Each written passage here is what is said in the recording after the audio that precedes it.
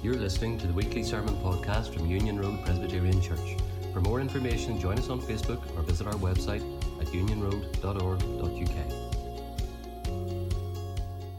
Easter Day. Easter Day is a really wonderful day, not because of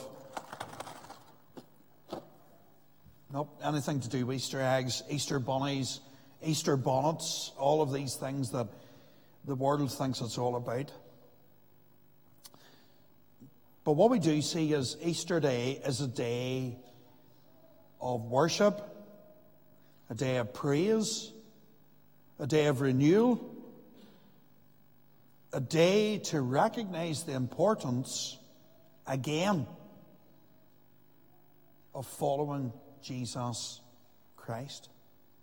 And what a message we have here in Matthew's Gospel, chapter 28, an exultant message, a fantastic message. This is a time today, folks, to celebrate Jesus Christ's glorious resurrection from the tomb, from the dead, from the place of the dead. Not only is it a day of resurrection, not only is it a day to reflect, but it's a day to rediscover our priorities.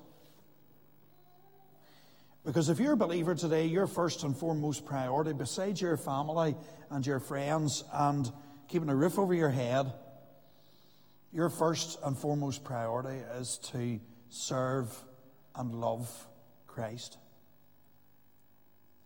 That's what you do when you're a believer. It's like breathing, you just do it naturally. Or at least that's the way it ought to be. It's a time to rediscover, folks, the main priorities of being a believer and being a Christian. And Matthew 28 gives us a fantastic and wonderful and vivid real account of Jesus' resurrection from the dead. And Jesus even steps into the fray himself. And he reminds Mary Magdalene and Mary, don't be afraid. You see, the past 3 days from Good Friday right through, from Jesus' betrayal in the Garden of Gethsemane, has been a time of great anxiety for the believers, for the disciples.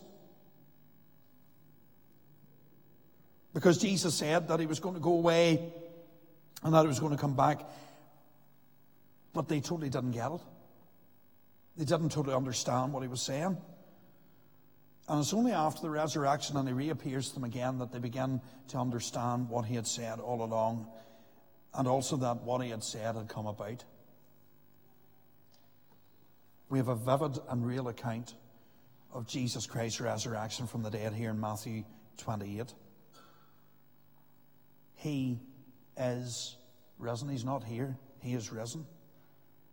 And you see, folks, when we trust and love the Lord Jesus Christ, when we're converted to Christ, we are resurrected to brand new life. The old life's gone, it's behind us.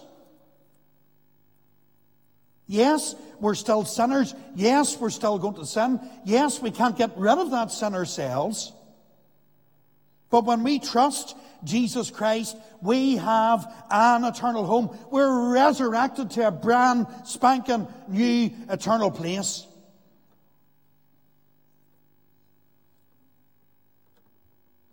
And so at the point of conversion, folks, that we're risen to new life. The old is put off, the new is put on. When I worked in Belfast, a lot of the folks that I worked with used to get a new set of clothes. Easter, Christmas, 12th of July. Don't know why it was the 12th, but that's when they did. And they got new shoes, and they got new socks, and they got new clothes. They just got a new outfit. But you know something, folks, on Easter Day, that resurrection day, is also time to put on a new set of clothes. Now, not physical clothes, but to be reclothed, to have that spiritual life that we ought to have to get our priorities right. And if you're not a believer, it's time you were. It's high time that you turn from your sin and from self and turn to the Savior. See, Jesus' resurrection from the dead changes everything.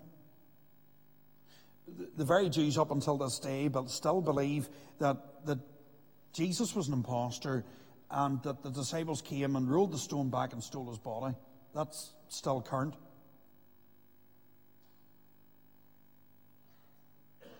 But that's not true. It's false. Jesus, who was bound in the grave for 3 days, was raised in heavenly splendor. But what significance does that have for you and for me today? How does that affect you? How different are you going to be when you go out through the front door or the back door of this meeting house? How affected are you going to be by this message? There's 3 things I want to leave you with today very briefly. Number 1, what we find on Resurrection Day is there indeed is a master. After the Sabbath, after the Jewish Sabbath, the Saturday, towards the first day of the week, which was a Sunday, what we find is that Mary Magdalene and other Mary who were afraid and anxious about what the future was going to look like, venture out to the tomb. And when they get there, they don't expect to see what they see. They expected a tomb with a stone rolled across it and Jesus' physical body lying inside the tomb. That's what they left behind. That's what they expected to find. But of course, they don't find that. They find an earthquake and an angel. And we see that the angel comes down from heaven and speaks to them really very clearly. And the stone is no longer rolled across the door, but it's away. And when they look inside the tomb, Jesus isn't there anymore. His body is not there. And they realize that their true master, this master who had spoken to them all along, who they'd lived with for over 3 years, who they had listened to intently, was indeed who he said he was. His identity had become all the more clear for Mary Magdalene and Mary. But not only do we see that the angel appears, and his appearance is really shown to us here. It describes his clothing as white as snow, and his appearance was like lightning. It was like a bolt of lightning. But even the very guards who were looking after the tomb, who were there to ensure that nobody stole the body, that nobody could roll the stone away, who were there at the behest of the religious authorities of the day, they were so afraid that they fell on their faces on the ground. They trembled with fear. And they began to realize that what they'd been told all along was a pack of lies. You see, the Master was magnified here by the glory of God. And we see that the angel was moved to communicate the truth to these 2 women. He didn't hide the truth. He didn't try to cloak it in great language. He just said, look, do not be afraid, for I know why you're here. I know you're here to seek Jesus, who was dead but who's now alive. And he's meticulous in explaining what has actually happened. He is not here for he is risen, as he said, come see the place where he lay. Come see the place where the Lord lay. Other translations have it as well. The very clothes were still there. They were folded up. But Jesus' physical body was not there. And everything was coming into its own. The Master was alive. Not only was the Master alive, but the message is alive. The message to these 2 women, and then ultimately to the disciples, was a mediated message. The angel of God came and spoke to those who would listen. He manages the message that he's going to give to them. And the message that he gives to them is thoroughly and completely momentous. These ladies never expected this. And they got what they didn't expect.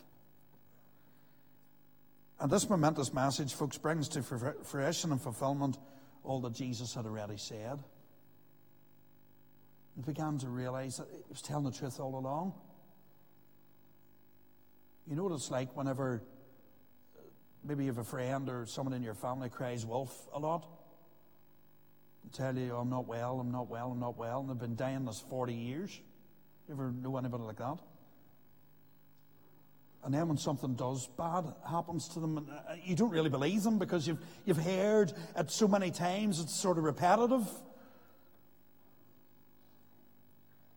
But the difference with the Lord Jesus Christ is that he always told the truth. He always said it how it was. And what he had to say was momentous and life-changing. He is not here, he is risen. But it just doesn't stop there. Because in this momentary affliction that Mary and Magdalene and Mary went through of seeing a bright shining light and an angel and a stone and not really understanding exactly what was going on, what we find then is the fact that Jesus steps into the fray. The angel tells him, go quickly, don't dally about, don't idle about, don't procrastinate. Get back to the disciples and tell them exactly what I've told you to tell them. And tell them what you've seen. And so they go quickly. They're still afraid, but boys and dear, they joyful. And on the way, verse 9, Jesus meets them and says, greetings. Greetings. And they recognize him immediately and they fall down on their faces before him and worship. Because they had met with the Master again. And what we see, not only is there a Master and a message, but this message is immortalized. Because Jesus says to them, look, do not be afraid. Go and tell my brothers to go to Galilee, and there they will see me. Notice how Jesus calls them brothers. Notice how in Scripture we find right up until near the very end, right up until Gethsemane, Jesus called Judas a brother. Giving him chance after chance after chance after chance to respond. And then he says to these two women, do not be afraid. Go and tell my brothers. Go and tell Peter, who denied me 3 times. Go and tell James and John, who argued with me over who should be at my right and left hand in heaven. Go and tell the rest of them who ran away and left me behind at Gethsemane. Go and tell my brothers to go to Galilee, to go to the place where I taught them, to go to the place that they are aware of, to go to the place that they know to be familiar. Because in these 3 days, familiarity for the disciples had gone out the window. They were locked in an upper room. They were afraid. And yet Jesus' message to them is, do not be afraid. Go to Galilee. Get out into the open. And there you will see me. See, God in his mightiness resurrected his only begotten Son from the dead, so that all of his purposes and all of his plans would be completely fulfilled.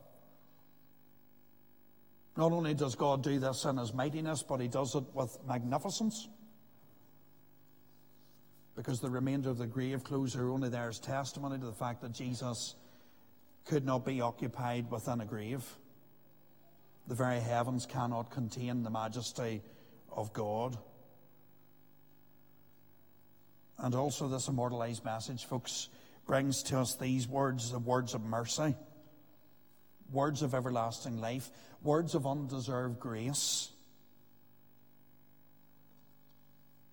words of undeserved favor at God's actions in the person of his Son.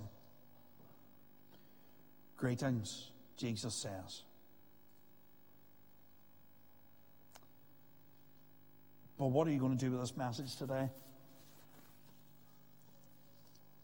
How is this message going to affect you? Have you been resurrected to new life? Other words, do you know and love the Savior? Do you really? Is it evidenced in your life? Is it evidenced in your language and your behavior? Is it evidenced in your attendance of public worship? Is it evidenced at your desire to pray and be with believers to pray? Is it evidenced in your business dealings? Is it evidenced in your home? There's an old hymn that says, mercy there was great and grace was free. Pardon there was multiplied to me. There my burdened soul found liberty, found release at Calvary. Have you found that Saviour? Have you found release at Calvary? Is Jesus Christ master of your life? My life? Does this message mean something to you? Does it really? Because this message is immortalized in those words, do not be afraid, for I know that ye seek Jesus who was crucified. He is not here, for he is risen, as he said. Do you say what you mean and mean what you say? Because the gospel does, and Christ does, and we need to as well. It's time, folks, to seek the Lord. It's time to repent. It's time to turn from your sin. It's time to serve the Lord Jesus Christ. It's time to put the Master first. It's time to share this message of resurrection with those around us. Let us pray. Heavenly Father, thank you for this time today here in Union Road. Thank you that your grace is great and your mercy is beyond our greatest reckonings. And Lord, that we can find, and many have found, their burdened souls to be relieved of the burden only at Calvary. That's where we find eternal life. That's where we'll find Christ.